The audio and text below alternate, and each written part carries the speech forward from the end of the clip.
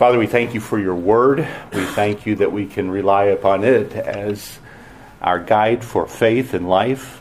And we thank you that we can rely on it with certainty that it is your word. We pray that as we study your coming, that you would help us to be grateful for your promise that you ultimately will return and bring everything that you have started to completion. We pray that we would find encouragement in your sovereignty and encouragement in our knowledge that righteousness will ultimately prevail. We ask your blessing on our study in Jesus' name. Amen. Okay, we are in 1 Thessalonians chapter 5 today. So I actually do have a plan for today, which I may or may not fulfill. But we'll start out by just clarifying a couple of things from last week. And for those of you that weren't here last week, we spent our second Sunday together on the last verses of 1 Thessalonians 4. So we will just clarify a couple of things that I wanted to mention from that. And then we will start looking a little bit at chapter 5. From there we will take a detour, as promised last week, and talk about the different schools of thought regarding the millennium, regarding the second coming of Christ. And then if we have time after all that, then we will return to the passage and look at some other things. I really want to deal with the passage and make sure we do, but we also have to move on because I had said that this class was about 1st and 2nd Thessalonians, and if I don't get busy, it will only be about 1st Thessalonians, so we've got to get moving. So last week, we were talking about, we did a little bit of a word study with regard to the word that Paul used for the word coming.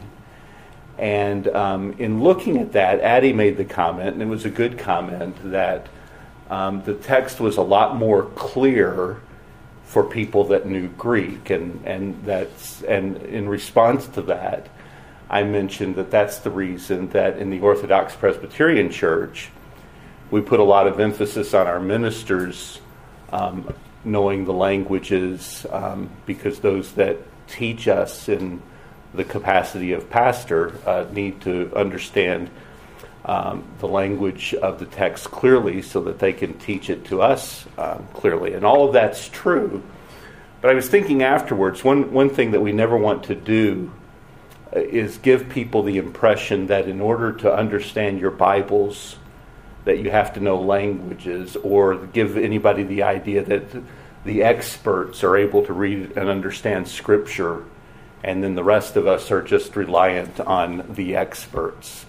And there have been Christians through the years that have sort of heard ministries, I guess, that lean that direction, and they sort of throw up their hands and wonder what's the point. Well, you never want believers in the pew to come to that point, and so you should engage in regular Bible study.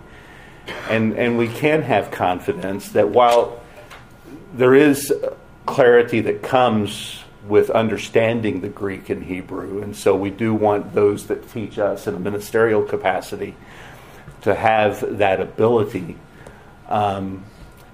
we should also have an understanding that our English translations are reliable, and you can read and understand Scripture without knowing the languages or without having formal seminary training and all that sort of thing. So I wanted to make sure, and I don't think that anybody here would have that impression, but I want to make sure that it's clear that we all should engage in our own Bible reading. And the reason that we want our ministers to understand the language is if you understand things deeply, then it helps you to explain things simply.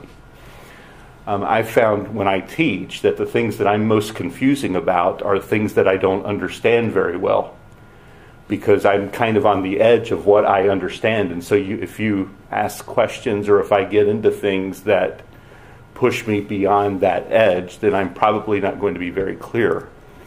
And so we don't have our ministers understand the languages so that they can stand up and talk about how to conjugate Greek verbs. That would put us all to sleep, and it wouldn't matter to us anyway.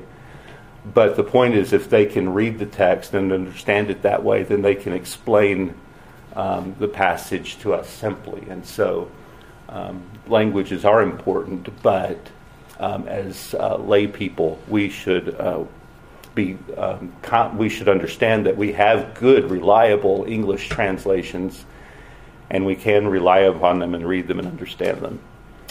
Another thing that came up last week, we were talking about different schools of thought with regard to prophecy, and questions regarding who does and who does not take Scripture literally.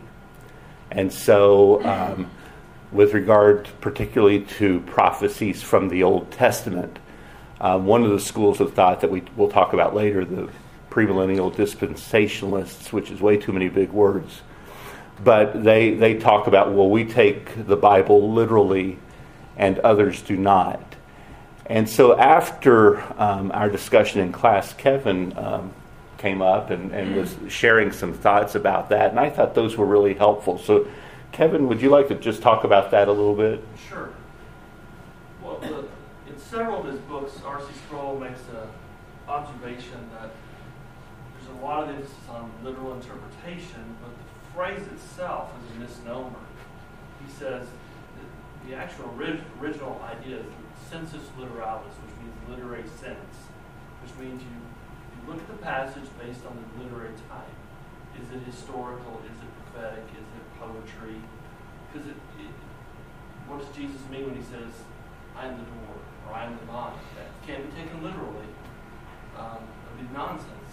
And so you have to kind of understand what the genre of literature itself is prior to even thinking about anything else. And that's such an important point. So we tend to talk about reading the text, thinking about the grammar and the historical context, but also, is it poetry? Is it a metaphor? What's the intention of the writer, or when Jesus was speaking, what's the intention with the way that they use the language? So it's such an important point. So it's not necessarily a virtue or good biblical interpretation to take something literally if it's not intended to be taken literally. And so that's really such an important point.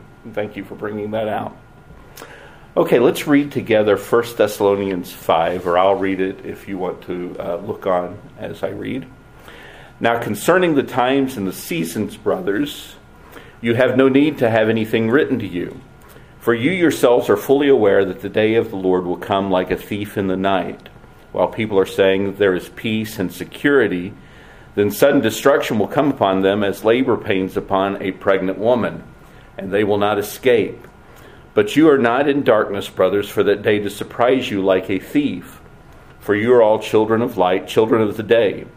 We are not of the night or of the darkness, so then let us not sleep as others do, but let us keep awake and be sober. For those who sleep, sleep at night, and those who get drunk are drunk at night. But since we belong to the day, let us be sober, having put on the breastplate of faith and love, and for a helmet the hope of salvation. For God has not destined us for wrath, but to obtain salvation through our Lord Jesus Christ, who died for us, so that whether we are awake or asleep, we might live with him. Therefore encourage one another and build one another up, just as you are doing. The phrases that Paul uses here in the first couple of verses bring to mind other phrases that are used elsewhere in Scripture. And so even just the beginning of the passage, now concerning, is an indication that he's moving to at least a somewhat different subject. So the passage that concluded chapter 4 about the coming of the Lord probably related to a specific set of concerns that they had there at the church. They expected the coming of Christ to be within their lifetime. Some members of the congregation had died, and so they were confused about what was going on, and they were sorrowing like hopeless people sorrow, as Paul puts it in verse 13. And so he's writing about specific circumstances in the church, And these would have been reported back to him by Timothy when he returned from the church. In chapter 5, he begins now concerning, and this is a transition. If you read through, for example, 1 Corinthians, you'll find at the start of several of our chapters in our Bibles from 1 Corinthians, he'll begin a new topic by saying, now concerning spiritual gifts, now concerning meat offered to idols, and so forth. And so this is a phrase that he commonly uses to designate a new subject. Now, this is not a new subject in its entirety, since he's still talking about the coming of the Lord, but it probably indicates here that he's moving from a subject that related to specific problems or concerns in the church to now he's talking more generally about correct doctrine and their way of thinking about the return of Christ. And so there is a transition here. Now, along with that, he uses the phrase, now concerning the times and the seasons. Where else have you seen that particular phrase? Acts chapter 1, where Jesus is about to ascend to heaven, and the disciples ask Jesus, at this time, are you going to restore Israel? And Jesus responds, it is not for you to know the times and the seasons. And so Paul actually uses precisely the same phrase as what Jesus did immediately prior to his ascension. Now, it is interesting that Jesus responds to the question of the disciples by saying, it's not for you to know about this, about when I'm going to restore Israel, or about happenings at the end of the age. Here, Paul says, now concerning the times and the seasons, you have no need to have anything written to you.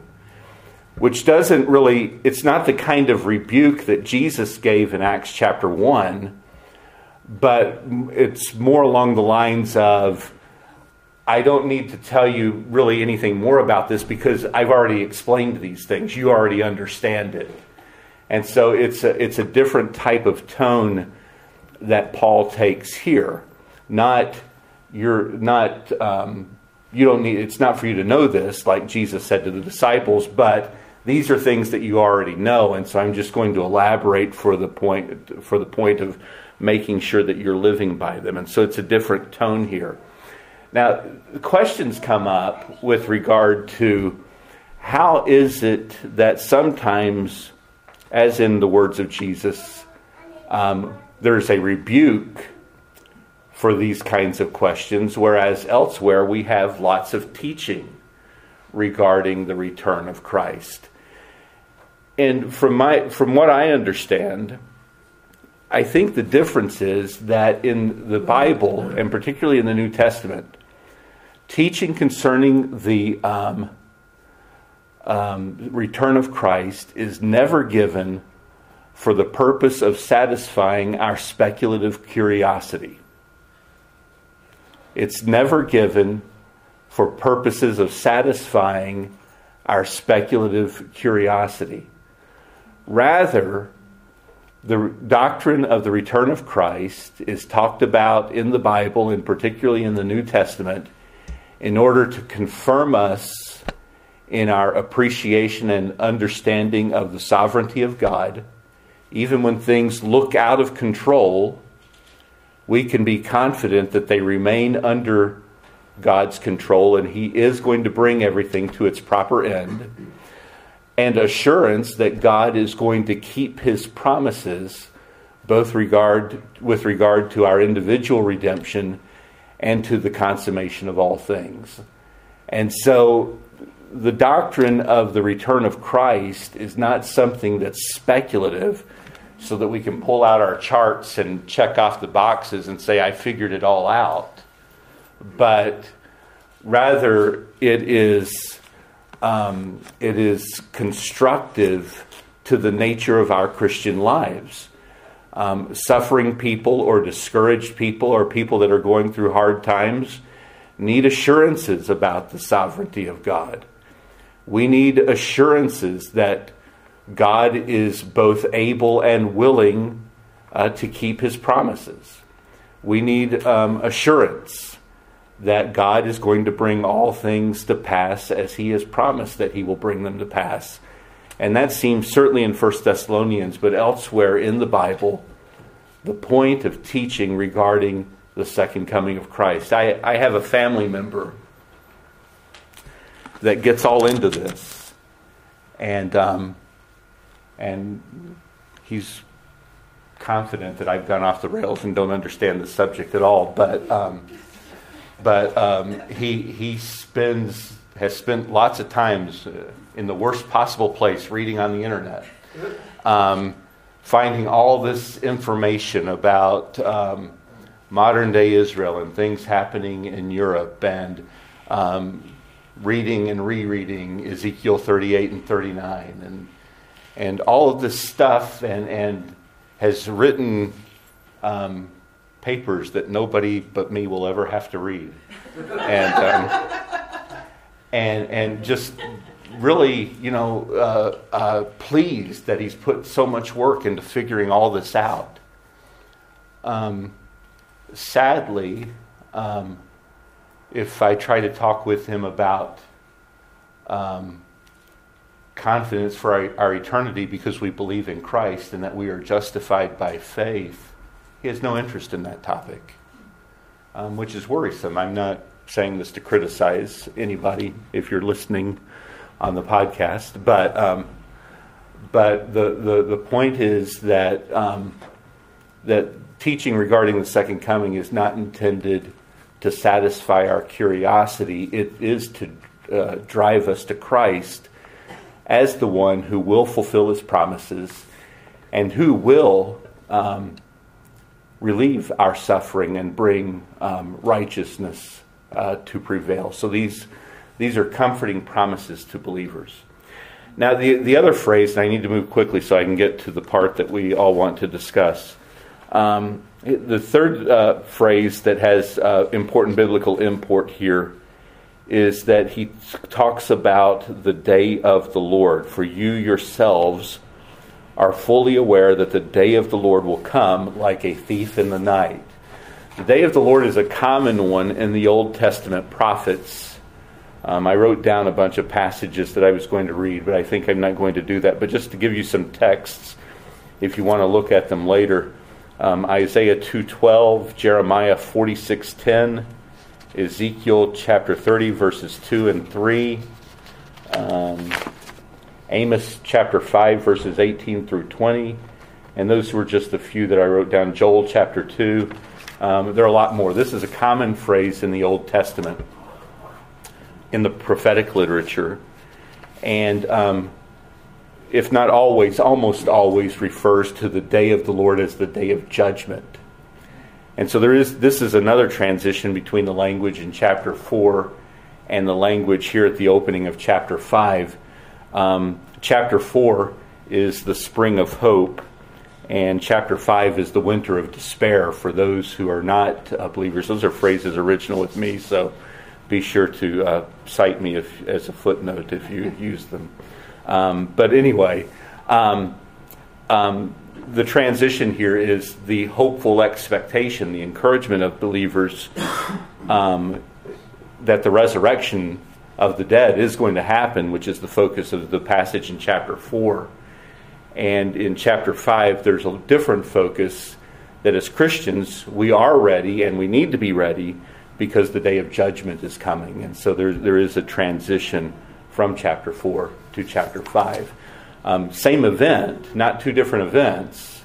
One event, but they will be seen quite differently for those who are prepared, that is, believers, as opposed to those who are not prepared. So that's my introduction on this text. We're about to transition into the class's request that we talk about the different millennial views. But before we do that, I'll see if there are any questions or comments. John? It's a simple question. Did you say that there were three key phrases that you highlighted out of this passage we just read? Yeah. I got times and seasons, and I got day of the Lord. Was and there a third? Oh, and the now concerning, just that it was his common way of transitioning. Okay.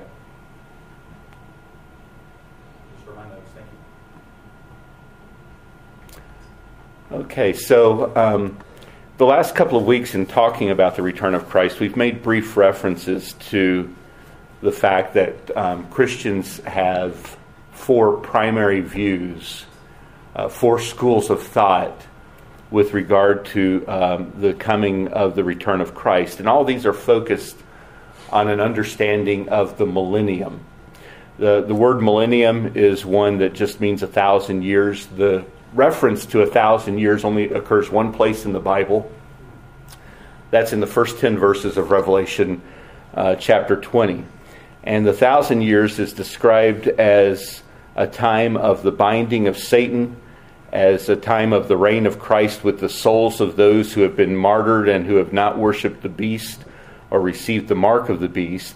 And then at the end of the 1,000 years, Satan is released from his imprisonment and finally defeated.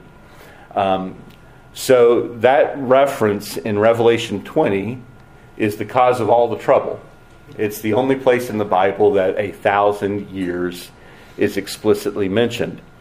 And so when Christians talk about the timing or about the reality of the return of Christ, and even though that 1,000 years is only mentioned once, your view of that is really going to have an impact on all of the prophetic literature of the Bible and even some of the non-prophetic literature of the Bible. In particular, it will influence your understanding, our understanding of the kingdom of God.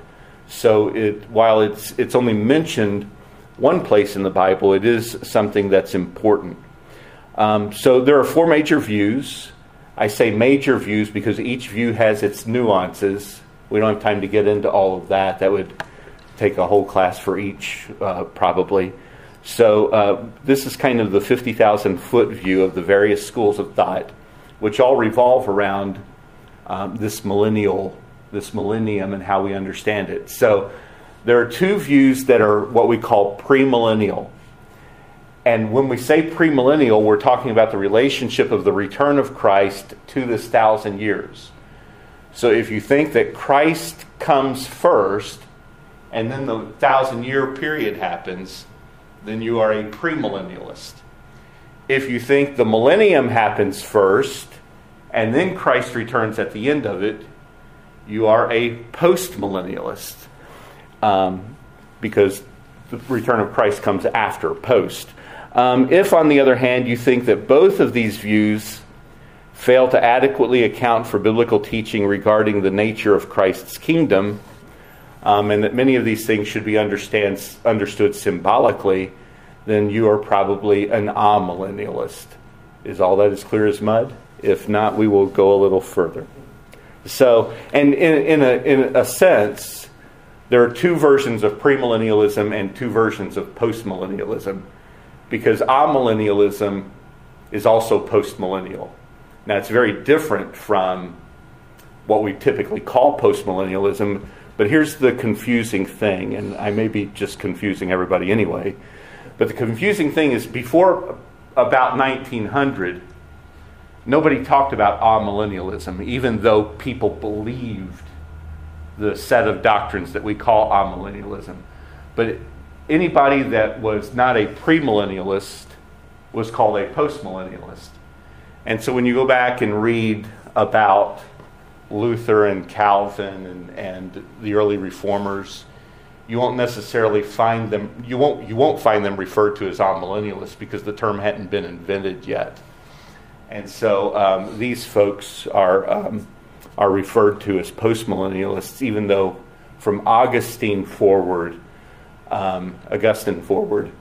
many of those in the Reformed heritage have been amillennialists, although that can be hotly debated at times, John. Can you not also say that they didn't use the term postmillennial even back then, in like Luther's day or earlier? They just simply were the Orthodox versus the Chiliasts, those people, the premillennialists. But they didn't use that term either. They called them Chiliasts. That's true, although I think that the term postmillennial came along first. Yeah. But not all the way back. Yeah. Not all that far back. Yeah. So The most common view in our day, and the view that many of us, including myself, grew up with, is what we call dispensational premillennialism. So this is actually a relatively new view that only came into being in the middle part of the 1800s. So the fact that it's relatively new, that until, for the first 1840 or 50 years after the resurrection or after the life of Christ, that nobody had ever believed these things before, that doesn't necessarily make it wrong. But it is sort of interesting that it is a viewpoint that nobody, that was not in existence until the early to mid 1800s. It essentially was invented by a man named J.N. Darby, and who was a member of the Plymouth Brethren. And so even though it's new, among evangelicals, it is almost certainly the most popular view in our day. And in the United States and in Britain, it was quickly popularized through its use by various resources and institutions. And so the notes of the Scofield Reference Bible, which came out around 1900, have been very influential. And so through the Scofield Bible and its teaching on dispensationalism and premillennialism, these views were expanded, or they came to be well known. Also, the Moody Bible Institute, from early on, became a prominent endorser of dispensational premillennialism. And here in our area, Dallas Theological Seminary has been an academic center for dispensational premillennialism. So institutions such as these have helped to expand this teaching. Also, in more recent years, works by Hal Lindsey, who back in the 70s wrote The Late Great Planet Earth and other books, and then more recently, Tim LaHaye and Dan Jenkins wrote a series of books, some of which became movies. The Left Behind series, those have been influential as well. And so these have been popular outlets that have expanded this teaching. I heard somebody say last week that I grew up dispensationalist because I grew up a Baptist. And in recent years, that's been pretty common, that Baptist churches are often dispensational churches. But it's important to note that that's not always been true. And just thinking about it locally, those of you that have lived around this area a long time will know the name W.A. Criswell, who was the pastor for over 40 years at First Baptist in Dallas. And Dr. Criswell was a premillennial dispensationalist, and so it's commonly assumed that, well, that's what the church always taught. But the pastor before W.A. Criswell was George W. Truett. Truett was also the pastor of First Dallas for over 40 years. And while the memory is largely forgotten, George Truett, during his lifetime, was well known to be an amillennialist. And so that's just an example of the fact that more recently, dispensationalism has been associated with the Baptists, but that has not always been true.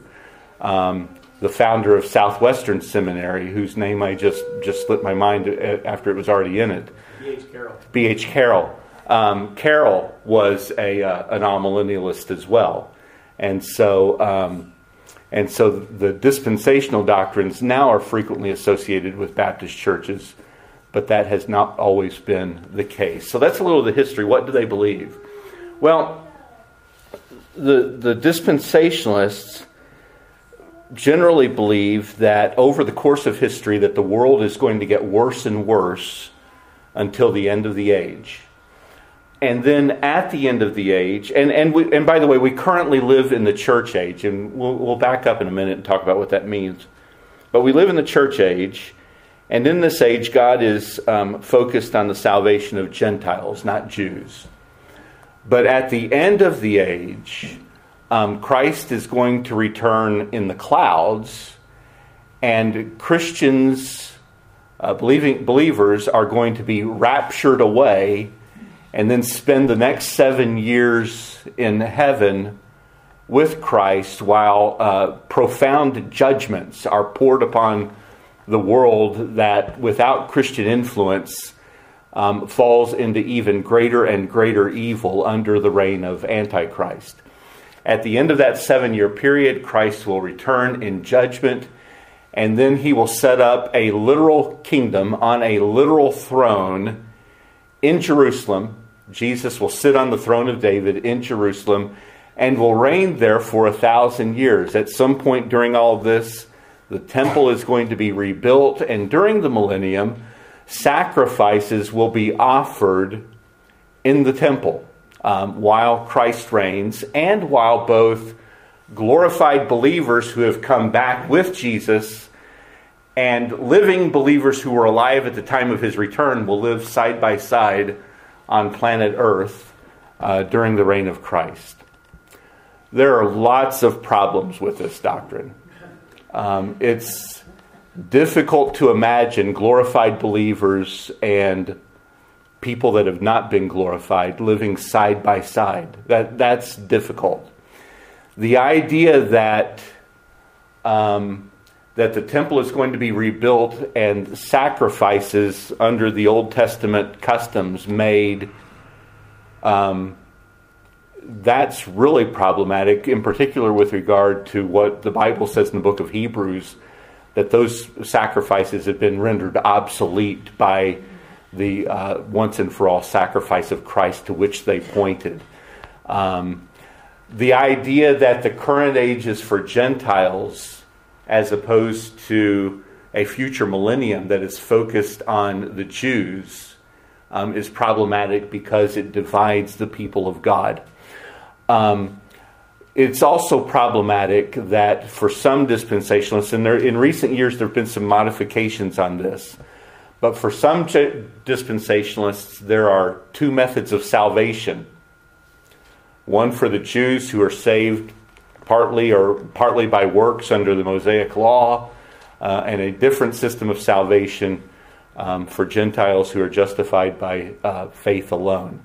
As I say, in more recent times, there's something called progressive dispensationalism that has moved to some degree away from that, but it remains problematic. And so dispensationalism, and we're not going to have time, I don't think, unless you insist on asking questions and me answering them.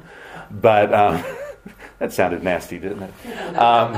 But from Genesis to Revelation, dispensationalism, not just with regard to future prophecy events, from Genesis to Revelation, dispensationalism has problems. And let me just quickly try to say it this way. With our understanding of the covenantal nature of Scripture, we understand that there are different covenants that God gave at different times.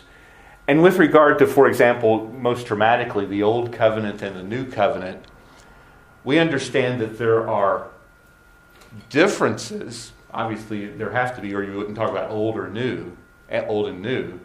But there's also continuity between the covenants. So there's some discontinuity, but a lot of continuity. For dispensationalists, there's practically no continuity at all. There's only discontinuity. And so, for example, the covenant that God made with Adam in the garden, a covenant of works. When Adam and Eve failed at that, it was over, done. I'm going to give you something new to live by. That's what I always struggled with. They believe he wiped out that plan, let's start a new plan. Yep. And I just don't see it. Well, and among other things, we miss the way that the Old Covenant, the Covenant of Works was fulfilled in the person of Christ, who perfectly kept the law, and so we are the beneficiaries of his active obedience.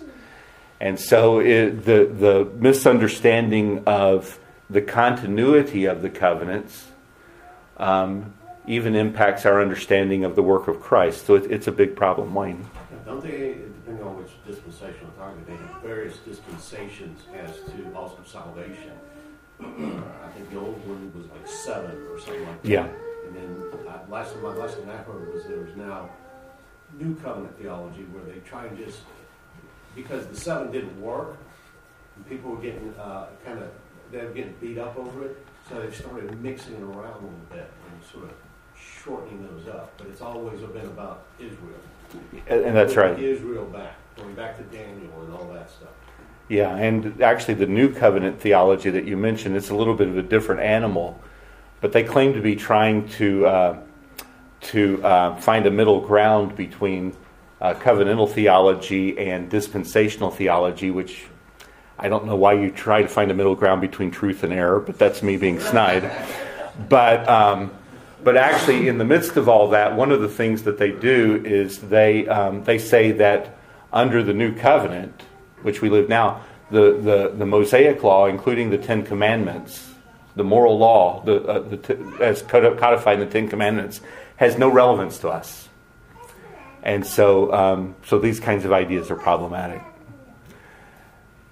So this is dispensational premillennialism. It's what many of us grew up with, probably as maybe some of us continue to believe that. It's what we grew up with, we're comfortable with it, we admire people that taught it to us. But I hope that the quick outline that I've given today has sort of opened thoughts with regard to some of the problems of this. So let me move to the other 3, because I'm not going to get done. A second kind of premillennialism is referred to as historic premillennialism. And while they are both forms of premillennialism, they are very, very different. Historic premillennialism doesn't have all of the interpretive baggage that we've been talking about. And really, in many ways, historic premillennialism, in terms of coming to the premillennial position, is almost entirely focused on the passage in Revelation 20. And so they look at the passage in Revelation 20 and they say, well, reading it naturally, it's the only conclusion I can come to, that Christ returns prior to the millennium, and so that's what I believe. But having arrived at that conclusion, it does have impacts on their understandings of other things, particularly with regard to the kingdom of God, and some Old Testament prophecies, and to some degree the relationship between Israel and the church. So it does have some impacts on other things, but really in its origin, their focus is on Revelation 20. And so you'll find those that believe in historic premillennialism saying, no, I don't agree with what the dispensationalists say. I don't think that there will be sacrifices offered in a temple and that sort of thing. So they don't go down the route of that kind of literalism from some Old Testament passages such as Ezekiel 43 to 48. And their focus tends to be on Revelation 20 as the source of their belief. This kind of premillennialism is called historic because, unlike the other, it is quite old. And so the early church fathers prior to Augustine were frequently premillennialists of this historic variety. In modern times, the most well-spoken academic writer on this has been George Eldon Ladd, who taught at Fuller Theological Seminary. Among Presbyterians, the best-known advocate of historic premillennialism was James Montgomery Boyce, who until his death was the pastor of 10th Presbyterian Church in Philadelphia. That's historic premillennialism. The third view that we will talk about, and I'm getting briefer and briefer as we go along, the third view that we will talk about is what we refer to as postmillennialism. Now, unlike the premillennialists who think that the world is going to get worse and worse until the end of the age, postmillennialists think that there is a golden age of history prior to the return of Christ. And so a postmillennialist would say that through the spread of the preaching of the gospel, the day is going to come when not everyone will be a believer, but pretty close to everyone is going to be a believer. And so there will be widespread acceptance of the gospel. Through that, there will be moral improvement of the human race. And additionally, through the blessings of common grace, life will get better. And so both in terms of redemption and common grace, there will be this golden age of world history. It might not be literally 1,000 years, but it's going to be a long period of time. And then at the end of that, Christ will return. And so that's the understanding of postmillennialists. It will be characterized by widespread improvements in life generally, and so it'll be a long period of blessedness that will be concluded with the return of Christ. Yes? And my understanding, because we were in a church where that was kind of the view, Pastor, is it kind of goes hand in hand with theonomy, or it did with him. Yeah, theonomy is one form of it. Certainly, I think all theonomists would be postmillennialists, but not all postmillennialists would be theonomists. So yeah, it's one variety of the postmillennial view. Then the final view that I will mention is amillennialism. According to amillennialists, the millennium refers to the entire period between Christ's first and second advent. So we are living at some point in the midst of the millennium even now. During this time, the gospel will spread to all nations, but the spread of the gospel and the prevalence of good and evil will wax and wane. But this does not diminish the fact that Satan has been bound and the gospel has continued to spread across the nations because Satan is bound and can't stop it. Old Testament promises are fulfilled by the accomplishment of Christ and his reign over his church. At the end of the age, Satan will be released and there will be a period of intense evil. Christ will return and finally defeat Satan and all of Christ's enemies, and he will reign for eternity. So that is the amillennial view. The amillennial view attempts to make sense both of the Old Testament prophecies and how they are fulfilled in Christ. And it also makes an effort at making sense of the promises related to Christ's kingdom. So frequently when we talk about premillennialism and postmillennialism, well, let me back up. When Jesus talked about his kingdom in the Gospels and then when it's talked about in the epistles, you see that the kingdom of God has an already here aspect